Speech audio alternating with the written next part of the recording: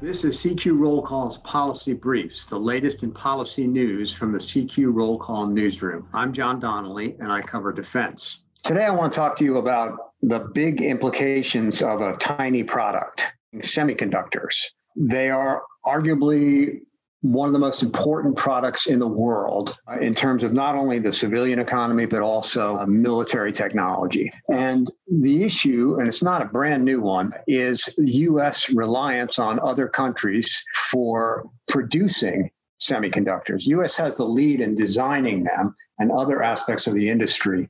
But in terms of the actual fabrication of semiconductors, almost 90% of that is done now in East Asia, primarily by a company in Taiwan and called Taiwan Semiconductor Manufacturing Company, and Samsung in South Korea. And China is making inroads in the production of semiconductors.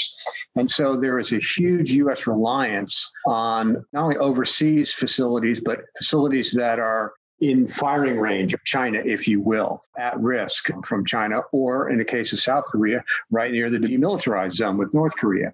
So I say it's not a new issue, but it has really come to the fore in the last couple of years, primarily because of the pandemic, the shortages that were experienced in personal protective equipment and the like. And now we have a semiconductor shortage that's affecting especially the auto industry that was in part triggered by the pandemic. So things have heated up under the topic a little bit. Last year, the Defense Authorization Bill included a provision that would authorize the start of a whole new set of subsidies for the semiconductor manufacturing business in the U.S. or foreign companies that start plants here in the U.S. Now, I said authorized, but not yet appropriated. The money has yet to be appropriated. And President Biden has come out in support of spending $37 billion, appropriating that much this year.